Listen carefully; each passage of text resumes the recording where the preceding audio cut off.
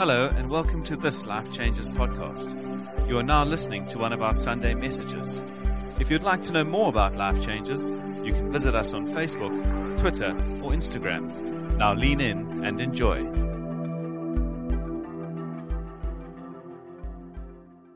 If you were here last Sunday morning and you had to listen to me sing and preach last week and then do it again this week, I apologize.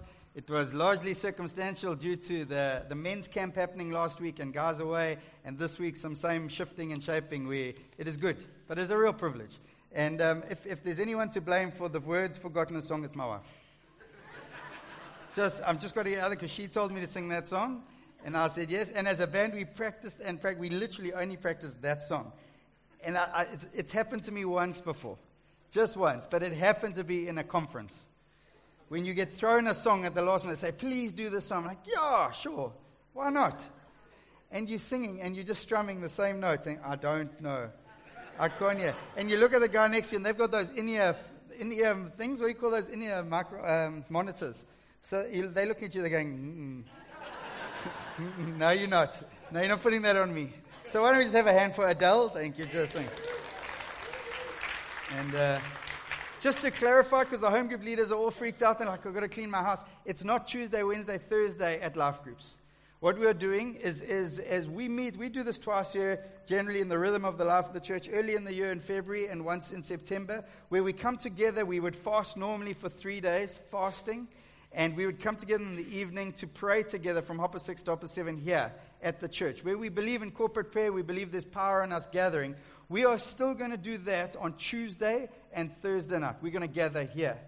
But there's such life and momentum in Fast Track that we didn't want to pull people out of life groups. So we're going to say in your life groups, in your smaller groups, in life groups, get together, have a feast together, pray together, and watch the life group video together, the Fast Track. So Tuesday night, Hopper 6 here, bring and share, which is a foreign concept to some. I know that. I met some friends in Durban. They have all the fridge in their food. Hello, G, you know the story. They have all the food in their fridge, and they come to share other people's food. A bring and share is a demonstration of the goodness of God to us together. And we get to do life together, sometimes overreaching for that chicken wing, and someone else reaches for that same chicken wing. You find a friend. And they go, no, you have it. And you go, no, you have it. And then some kid comes past and grabs it while you guys are talking. That's called bring and share. And we're going to feast. And I would really encourage you, part of it is that we would feast and trust God for faith to bring Him more than just what you need. Bring what someone else might need. Because in this community, there are people who go home to fridges that aren't full. And in this community, there are people that go home to multiple fridges that are very full. And actually, that's what community is. But when I look at the gospel and when I look at the Bible, I see actually that community come together and we work it out. And we make sure that people are fed. We make sure that He is displayed to the world in and through His sign and wonder called the church. So we get to do that together this week. Tuesday here, Hopper 6. Wednesday night in your life groups. And I will say that there's been actual wonderful life. Oh, thank you. I was just going to kick it at them like this. I was going to. Thank you. That's all good. And she's not praying, if you wondered. She's just cleaning the mess that Edwin made. But Wednesday nights here, there are life groups called Fast Track joining, and they break up into smaller groups. It's going to continue as we continue the Fast Track story. I love the Fast Track story. Amazing feedback that we're getting of people growing. People who've been in the church for years saying to be equipped, to be taught the basics, the foundation, and to grow and to engage around these things is super helpful. So that's really, really wonderful. And that's happening this week. Tuesday and Thursday night here. Wednesday night in life groups. Good. Wonderful. Just to clarify that. I want to start off a little different this morning. And I have a new hero in the faith. And I have said it before, and I want to say it again, and I want us to pray for her this morning. Her name's Claudia Berger. And I saw Candace and Sean. Is it Sean? Up top there. Claudia's daughter. But I've been messaging Claudia. We have an amazing 73-year-old single lady who felt the call of God to go to Georgia. And at first I was like, okay, sounds good. But she got it together. She booked the flight. She got on a plane to Georgia. And she has walked cobblestones dragging a bag, and she stayed in hostels and met a lady from Serbia and a lady from Croatia and led the one lady to the Lord, and then met with an Orthodox pastor of a church of 7,000 to pray for him and support. And she's just on a mission with Jesus. When we asked her to speak at our leaders' time, we said, Claudia, come up and tell us. She said, actually, I'd love to die at the hands of ISIS for Jesus. Maybe that freaks you out. When I look at the gospel and radical Christianity of Acts, the book of Acts, it's radical. And we use words like not safe, not secluded, not sanitized Christianity. We don't want that Christianity. We want passionate. We need heroes to stand up and say, actually, the unlikely hero sometimes, a 73-year-old grandmother who's got grandkids here in Cape Town who chooses to travel to the other side of the world. Right now, I can't even tell you the name. It's Tbilisi or something. It's the capital of Georgia. It borders Turkey, Armenia, and Russia. She looks out the window of the hostel she's staying in and looks straight into a concrete making factory. They work till 8 o'clock every night, 6 days a week. It's a town full of men. And the hostel she's staying in, this morning she told me, I have a strong suspicion it's more than a hostel. And for the first couple of days there, correct me if I'm wrong, Candice, the door didn't lock to her room because they don't allow the doors to lock. A 73-year-old grandmother. And I think we have a responsibility as a church to lift her up right now. To pray for her right now, pray protection. But actually, when I asked her, I said, Claudia, what would you want us to pray for? She didn't say protection. She didn't say better accommodation. She didn't say a door that doesn't look onto a factory. She said, can you pray that God would soften the hearts of men and women, that they might get saved? And she mentions the name of the owners of the hostel. She says, pray for them. Can we stand together? I know it's been a different service, but we need people to call us to more. And God's going to raise them from within our ranks to get us outside of these walls and into a world story that might have a bit of danger to it and it'll be amazing with Jesus. So can we lift our hands right now? We say, Father, as a community, we lift up this amazing gift and this lady, Claudia, and I pray, God, you would answer her prayers. I pray for revival in that city. I pray for a revival in the capital of Georgia through an amazing lady named Claudia Berger, 73 years old. Would you use her life, her story, her sacrifice, her willingness to go for you, God? And would you start a revival fire in that place? I ask for salvation upon a salvation. I ask for important people in that city, as you did in the book of Acts. Will you bring important people across her path? And would you reveal the gospel? And with the gospel, grip people and grip important people. Would you grip people on the concrete works and allow revival to come in that place? Or in the hostel, God, I pray for salvation to flow at this time, God. I pray, be with her, give wisdom to her, give clarity to her, God. I pray, give strength, and I pray for signs and wonders, God. I pray for signs and wonders on the streets of Georgia at this time. Signs and wonders on the street where there's chaos in government, but you can bring your kingdom. We ask and we declare that as her family in this church, but as your people, God. We say, amen. Do it, King. Thank you, God. Thank you, guys. You can take your seats. Thank you. And this morning we are between series. Last week I had the incredible privilege of speaking around relationships and friendship, kingdom friendship. Can I just make a quick statement on that? I get feedback of many kinds from preachers sometimes, but actually the feedback I've got from that preacher has probably struck me the most. And I realized that actually we got to do some work. Because people don't have friends, because God is calling us to a kingdom mandate that demands this relational dynamic that's not of this world. It's different. It's different. And it's hard. And I want to ask, if there was a chord struck in you in that preach, or if you didn't, I never do this. If you didn't get a chance to hear it, would you listen to it?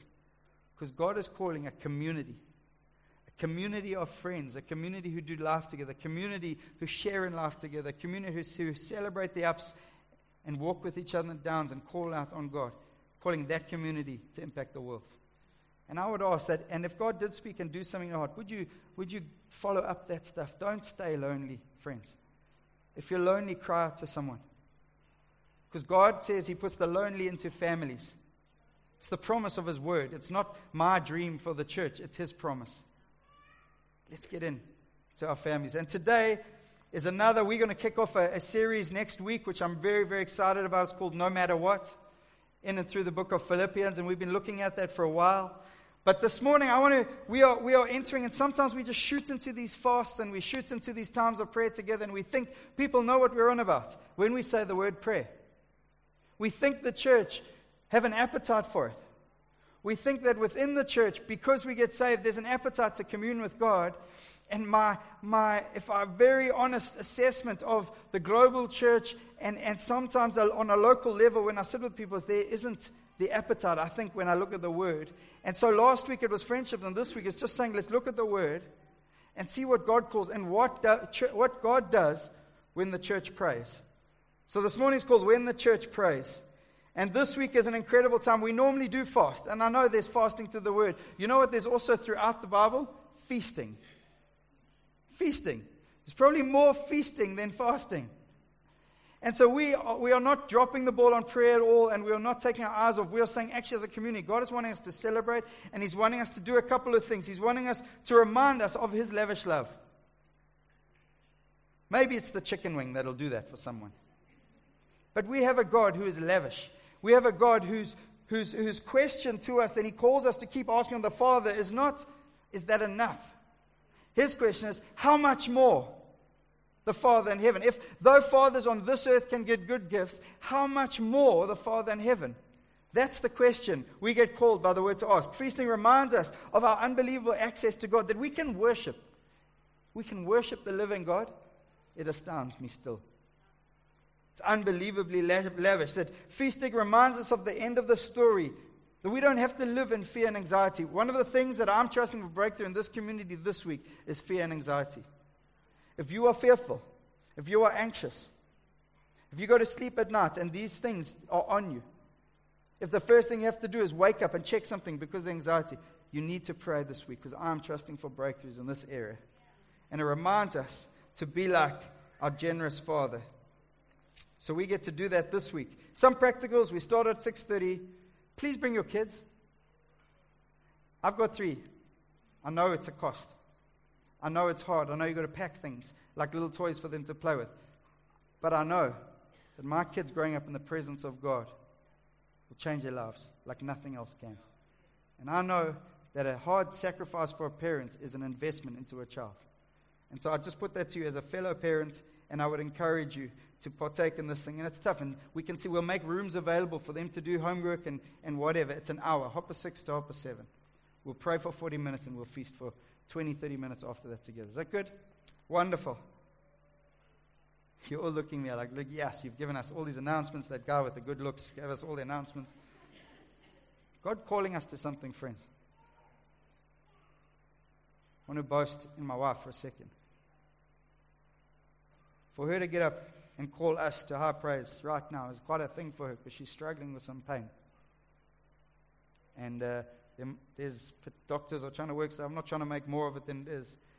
But we've got to understand this thing of worshiping the King of Kings. We've got to get beyond religion. We've got to get beyond doing something for God, so maybe He'll do something for us. We've got to step into the more, which is to know Him, to be known by Him, to live a life where I know the living God, and that settles my fear and my anxiety, because I know Him. And let us walk into more. I don't know how you entered in. I don't know what condition you entered in. I trust that we do our best to know, but we don't know the condition of every sheep every time we come together, and every person comes to. But God does. The Father does. And He calls us to worship Him. So why corporate prayer? Well, God teaches His disciples to pray. He says, Our Father. It's pretty hard to say Our Father when you're sitting on your own. It's like sitting on a bench saying our rugby game. It's a little bit weird. God calls us into community to pray together. And when He teaches us to pray, He uses language like Our Father. There is a communal, powerful story in this thing. And I grew up in a church that had communal prayer. We had weekly prayer meetings. And it was very much part of the culture, and it was very much statements like, you look at your prayer meeting, you'll see the health of the church. I've seen some funny things in prayer meetings. 600-700 people praying. One of the first things I remember going, like a 16-year-old, took me like 2 years. I went to church, and for 2 years I didn't go to the prayer meeting. I thought, that's for like the serious dudes. You've got to be seriously involved to get a prayer meeting. So I started at 14, 16. I went to the prayer meeting, and this one of the elders was leading. He's a beautiful pastor man. His name's Nick Kutsudas, and he was leading the prayer meeting. And this lady actually not a lady, a guy walked up, and I could see some debate was going on, and they gave him the microphone. It's about 600-700 people praying. And this guy, God is with him, he's on him, he starts to sing, I just called to say I love you. And the really zealous people in are like, yes, we're just calling. Most people didn't go with him. But I've seen some pretty funny things in prayer meetings. Andrew Thompson, who leads Church on Main, he had one stage, he used to walk around with his Bible like this, but no one knew he had a back problem. So he started praying like this, walking around, hitting his Bible. And there were a whole bunch of young guys in the church who thought, that's the new way. They walk around. They didn't know he was only doing it because he had a sore back. And when he stood up straight, their whole paradigm was shattered. I was part of a youth, and we were called to all-night prayer. I spent some of my nights at 17, 18-year-old praying all night. But one or two, I didn't make the whole night. And I lay down with my head on the floor. I just fell asleep, and they left me there for 4 hours. No wonder, very polite Christians. They didn't wake me up. And it's a very, very... And then I've had prayer meetings. One person phoned, I've told this story once before, but a person phoned and said, my car's just been stolen, I don't have insurance. Can you get the life group to pray? And I said, come on guys, let's pray. Prayer moves the hand of God. Prayer gets things back. God can do anything. And I said, Simon, who was this very charismatic man who used to wear colorful safari outfits. So I said, Simon, man of faith, pray. And Simon gets up, and I can see him, he's thinking, he says, you give and take away. And I'm like, I'm not sure that's where we were going with that. At all, actually. But I want to tell you about some powerful moments. I've seen a community of 600-700 get together every night and every week to pray for an 8-year-old boy with cancer. And then I've seen that community process mourning together in prayer. And there's nothing like that. I've witnessed people get jobs in times of fasting like this, who haven't jobs for month after month, year after year. All of a sudden, jobs arrive out of the blue. I've seen men who owe them bank hundreds of thousands of rand, and the banks squash those debts for no reason, because the church prays, because the church comes together. I've witnessed outpouring of generosity. Had a meeting where we were worshiping, and there was a moment that we said, actually, can all the single moms come in the circle, in the center? And I watched our community walk up and give money that got distributed to single moms in our midst. And I said, God, I want those suddenlies of heaven that happen when the church pray. I see it through the book of Acts, and I'm saying it's not for today. It's very much for today. So I am speaking about corporate prayer, but I'm also speaking about, actually, is there an appetite? And if there's not, let's get back to the Word. Sometimes even a lens, like some of those little proverbs looking at friendship, go, wow. And then we look at the Bible, and we look at prayer again, we've got to go, wow. So why pray? Well, number one is pretty easy, because the Bible tells us to pray. The Bible speaks very clearly. It says, be devoted to prayer in Romans 12. And when it speaks of the Acts church, this is the Acts church in Acts 2, this most amazing church. They devoted themselves. I cannot devote you, and I won't put the energy in to try to devote you. They devoted themselves to the apostles' teaching and to fellowship, to the breaking of bread and to prayer. Everyone was filled with awe at the wonders and signs performed by the apostles. I'm a little ADD, so this is how I go. Stay with me. Rocks. And your man who I haven't even met, remind me your name, sir. Leander. They've just got engaged. And I know this isn't a preach. Congratulations. It's great to meet. Sorry, I'm a little bit like that. Oh, there's a bunny. But we're good. So the first thing is the Bible tells us to pray. The second thing is that the needs of our own life, the needs of your family, the needs of your church, the needs of your city, the needs of the world, and the mission of God calls us to pray. We have a living harvest. It's very obvious to Claudia right now, waking up, looking out, and seeing men working their whole day in their life in a concrete works, worshipping a foreign god. It's obvious that that's a living harvest, but we forget sometimes in the comfort of our lives, in the routine of our lives, we forget that we have a living harvest. And God says, will you pour into me? Will you call into me? And will you spend time with me so that when I send you out, you can reap? We must remember this. And the third reason is that God acts when we pray. He acts. He does amazing things. He heals. He restores. So I want to lay out some basics. Now, how do we pray? As you can see this morning from Ed's, Big Ed's dress code and my dress code, we are different. Every person is different. So there is no pray like this, wake up at this time, do this time. But there's got to be an appetite. There's got to be an appetite to spend time with our Maker, to call on His name, to just be in His presence. It's not the job of pastors, friends, only. It is the job of pastors, let me just clarify. But it's not only their job. And it's not only their privilege. It's your privilege. As a son of God, with no mediator, to say, stay out. Jesus came so that you can enter His presence. And prayer is the most amazing way to enter in. And John Piper gives some tensions as to, well, what's a good prayer like? How do we work it? One of them is have free prayer, and formed prayer. What does he mean? He says free prayer, it's just that unstructured moments of walking in presence of God. Sometimes it's on your surfboard. Sometimes it's walking on the mountain. Sometimes it's the mom with 7 kids who has to cover her head just to get sanity for a moment to pray. It's all of that. But sometimes there is structured prayer. Sometimes there's moments when we would come and we would shout out Ephesians 3. And we'd say, for this reason I bow my knees before the Father, from whom every family in heaven derives their name. And we pray Scripture, and it's washing over us. That's prayer. There are these amazing prayers in the Scriptures that I would encourage you to get into. The second one is, as we've spoken about, there's alone time. And here's the challenge. We aren't a good generation when it comes to solitude. We're the worst. Previous generations, they would walk to work sometimes. 10 kilometers. You'd have some time on your own. TV wouldn't be going on in the background. iPads wouldn't be bleeping at you. Phones wouldn't be ringing. And there would be no such thing called WhatsApp groups. Do I have an amen? No. But we live in a world where solitude is not a high value. Where we could take time to be with ourselves. Why? Sometimes it's because we actually don't like being with ourselves. And God says, in that place of being alone, I want to fashion you. I want to show you the mysteries, the wonders. I want to call you back to that place of solitude. Can you find in the midst of a noisy world a place of solitude, friend? I struggle, to be brutally honest. It's not my strength. It really isn't. And yet God says, in that place, I'll whisper and you'll hear me.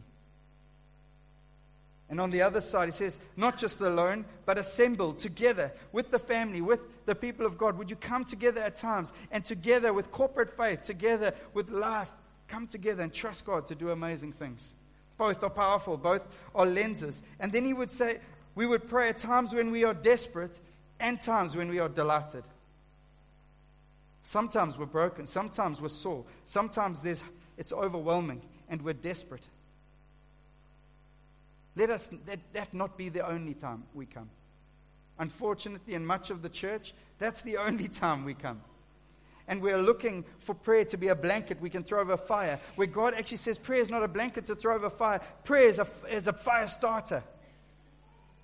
And Claudia Messi says, I'm not going to speak to people, I'm going to just walk and pray for a while. That's how revivals were started. If you read books of revival, men and women went into cities and they just walked the streets and they prayed, walking the streets without saying anything. I want to see revival. I don't know about you. I want to see it in my heart. I want to see it in my city. I want to see it in our world. And prayer is an unbelievable part of it. It's explosive and extended. Which means basically there are going to be times where it's this utterance, this gut-wrenching call out from deep without my soul to just, Jesus, I love you and I want to be you and I want to worship you and I give you all the praise.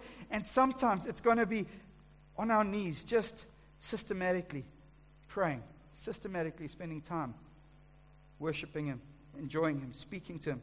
And lastly, he gives a lens of spontaneous or scheduled. And I would say that when I look at Jesus, I see all of these.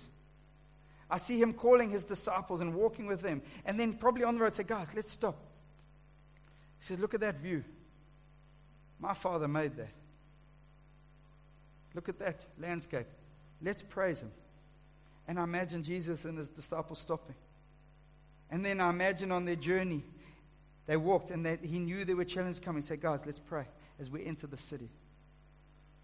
If anyone didn't need prayer, it's Jesus. You know that? He's God. And yet He loves to commune with the Father and the Holy Spirit. And He calls us to do the same. He calls us. He didn't need it. He was powerful. He's the Son of God. And yet we struggle with solitude, so some of these are challenges. But I see Jesus pulls His men, his band of brothers, into this communal prayer. And there's these accounts in Acts 1. He says they were all devoting themselves to prayer, and all of a sudden, Jesus comes. All of a sudden, something amazing happens. So what happens when the church prays? And it's a story that very many of you know. I want to read it again. I apologize for the slides, but I want to read it. If you have your Bibles, can you turn to Acts chapter 12? It's the book. It's written by our doctor friend Luke, who penned down the details of what happened after the resurrection. It's an incredible story. In Acts chapter 12, verse 1, says, it was about this time that King Herod arrested some who belonged to the church, intending to persecute them. He had James, the brother of John, put to death with the sword. It's not a good time. James has just been put to death with the sword. It's like, scatter, we'll get together in a couple of weeks' time. Hide. It's not what they do. When he saw that this met the approval among the Jews, he proceeded to seize Peter also. This happened during the festival of unleavened bread. After arresting him, he put him in prison, handing him over to be guarded by 4 squads of 4 soldiers each. Herod intended to bring him out to public trial after the Passover. So Peter was in prison, but the church was earnestly praying to God for him. The night before Herod was to bring him to trial, Peter was sleeping between 2 soldiers, bound with 2 chains, and sentries stood guard at the entrance. This is an impossible situation. There are soldiers, there are chains, there are prison gates. It's an impossible situation in natural terms. Suddenly, I love the word suddenly in the Bible. When you read the Bible, look for the word suddenly and look for the work of the Holy Spirit. Sometimes we enjoy our liturgies and we enjoy our controlled meetings and a whole, but when I look at the Bible, I see this word suddenly all over, and I see the Holy Spirit doing things. And when I look at the things that He does, I say, God, I want that. But I struggle with the suddenly. God's got to call us back to His word. It says, suddenly an angel of the Lord appeared, and light shone in the cell. He struck Peter on the side and woke him up. Quick, get up, he said, and the chains fell off his wrists. Then the angel said to him, put on your clothes and sandals. And Peter did so. Wrap your cloak around you and follow me, the angel told him. Peter followed him out of the prison, but he had no idea what the angel was doing was really happening. He thought he was seeing a vision. They passed the first and second guards and came to the iron gate leading to the city. It opened for them by itself. And these weren't the days of electric gates. Some of you are going, yeah, my gate does that, got that. And they went through it. When they had led the length of one street, suddenly the angel left him. Then Peter came to himself and said, now I know without a doubt that the Lord has sent His angel and rescued me from Herod's clutches and from everything the Jewish people were hoping would happen. When this had dawned on him, he went to the house of Mary, the mother of John, and also called Mark, where many people had gathered and were praying. Peter knocked at the outer entrance, and a servant named Rhoda came to answer the door. When she recognized Peter's voice, she was overjoyed. She ran back without opening and exclaimed, Peter's at the door. And they said to her, you're out of your mind. Let's just, because I trust you know the story, but I want to take a few key points. The first one, it says the church were earnestly praying. Not the intercessors, who, by the way, pray during our meetings. We have a team of men and women who pray during our meetings and before and during the times so that God would do stuff in our midst, soften hearts, have the suddenlies. And not just the intercessors, not just the prayer team, and not just those who've been a part of church and have a 10-year attendance certificate. The church. But let's understand that it's not those who have the extra gift of prayer. Prayer is not a gift that you get given one day. Prayer is a privilege that we get given on the first day. And verse 5 says, but they're earnestly praying. I want to just tell you that the early church, it says that Acts 4 verse 4 says probably well over 5,000. Peter preaches 5,000 men. So there's women and children get saved. The church is beyond 5,000. And in those days, the church didn't have facilities to meet in. So when it says the church were going, they were probably praying in more what looks like our life groups. In homes of 40s and 50s gathered. So when Peter comes back, he says he goes to the home of Mark. What's it? Yes. And Mary, the mother of John, also called Mark, goes to Mary's home, which is probably a group who's praying with the church, but he speaks of the church praying as one. Now, I know we don't have a church prayer meeting in our calendar. I'm very aware of that. And here I'm speaking about corporate prayer, yes, because I believe we should be doing it at homes all the time. I believe when friends who have Jesus at the center gather, we should pray. I believe when life groups come together on Wednesday night, there should be moments and times of prayer. And I believe, like we've had the Uniteds once a month and these prayer moments, we come together as a broader community. But when we are praying in homes and throughout the city, we are praying together. Why? Because it's the same Spirit. It's the same Father who calls us into these powerful moments of prayers and praying together. The second observation is prayer is not a safety net, but a fire starter. And it is that word suddenly that grips me. It's the church are praying. There's a ridiculously hard scenario. Suddenly the gates open. Suddenly God makes a way. Suddenly these other gates open. Maybe you need a suddenly of God. I'm telling you, there's nothing like the presence of God for the suddenlies. 3 more points and then we're done. Prayer overcomes the most powerful enemy. R.T. Kendall was sitting with us as the eldership of Glenring years ago. He's an amazing man. He's written over 50 books. He's been preaching for 50-something years. We said, R.T., give us a challenge. He said, young man, talk more to God about men than to men about God. And I think, church, if we're being honest, we spend a lot of time talking to man about God than to God about man. And it's easy to send a tweet and go on Facebook and put a theological point. But actually God's saying, talk to me. I called you to love your enemies. You want to know how? Find it in me. Because the Bible doesn't say, if you're feeling good, love your enemies. The Bible says, love your enemies. It's not always convenient. It's not always fun. It says, I tell you, love your enemies and pray for those who persecute you. Oh, Mark, you don't know about my boss. I don't know about your boss. But the Bible says, pray for him. If he's persecuting you, maybe he's just asking you to work. I don't know. You'd have to process that one yourself. But the Bible doesn't take, it's a big standard. How? Because the Spirit of God's inside of us. If you don't even know what to pray, just begin to pray. The Spirit of God will lead and show. Read the Word. Prayer opens prison doors. Are you in a prison door, sir or ma'am? Relationally? The day Jesus rolled that stone away and rolled out, no longer would prison doors stay shut. The day that prison door rolled away signaled a day and a promise that prison doors will keep rolling away for his sons and daughters who will seek him. Number 5, expect miracles. Just observations. Are you expecting miracles? Even this week, sir or ma'am. Maybe your marriage needs a miracle. Maybe your finances need a miracle. Maybe your body or your child's body needs a miracle. It's nothing like challenges for our children to get us back on our knees to the Father as children. Nothing quite like that. And lastly, prayer and convenience are not bedfellows. This church, we're praying in the middle of the night. And maybe thought I was a little weird. Like, what kind of weird little teenager were you praying all night? I was a weird little teenager, that's a given. But I had leaders who called me to something that wasn't comfortable for me. I had leaders who called me to something that wasn't of this world. Said, young people, when in the middle of the night your friends are getting up to all sorts, can we find ourselves on our knees, trusting the King of Kings for something that's not of this world? So that's what we are doing this week, and we've taken time to process it because we want to be on the same page. To pray. And why are we praying and feasting this week? Well, number one, we believe in the power of prayer and the discipline of prayer. We believe in it.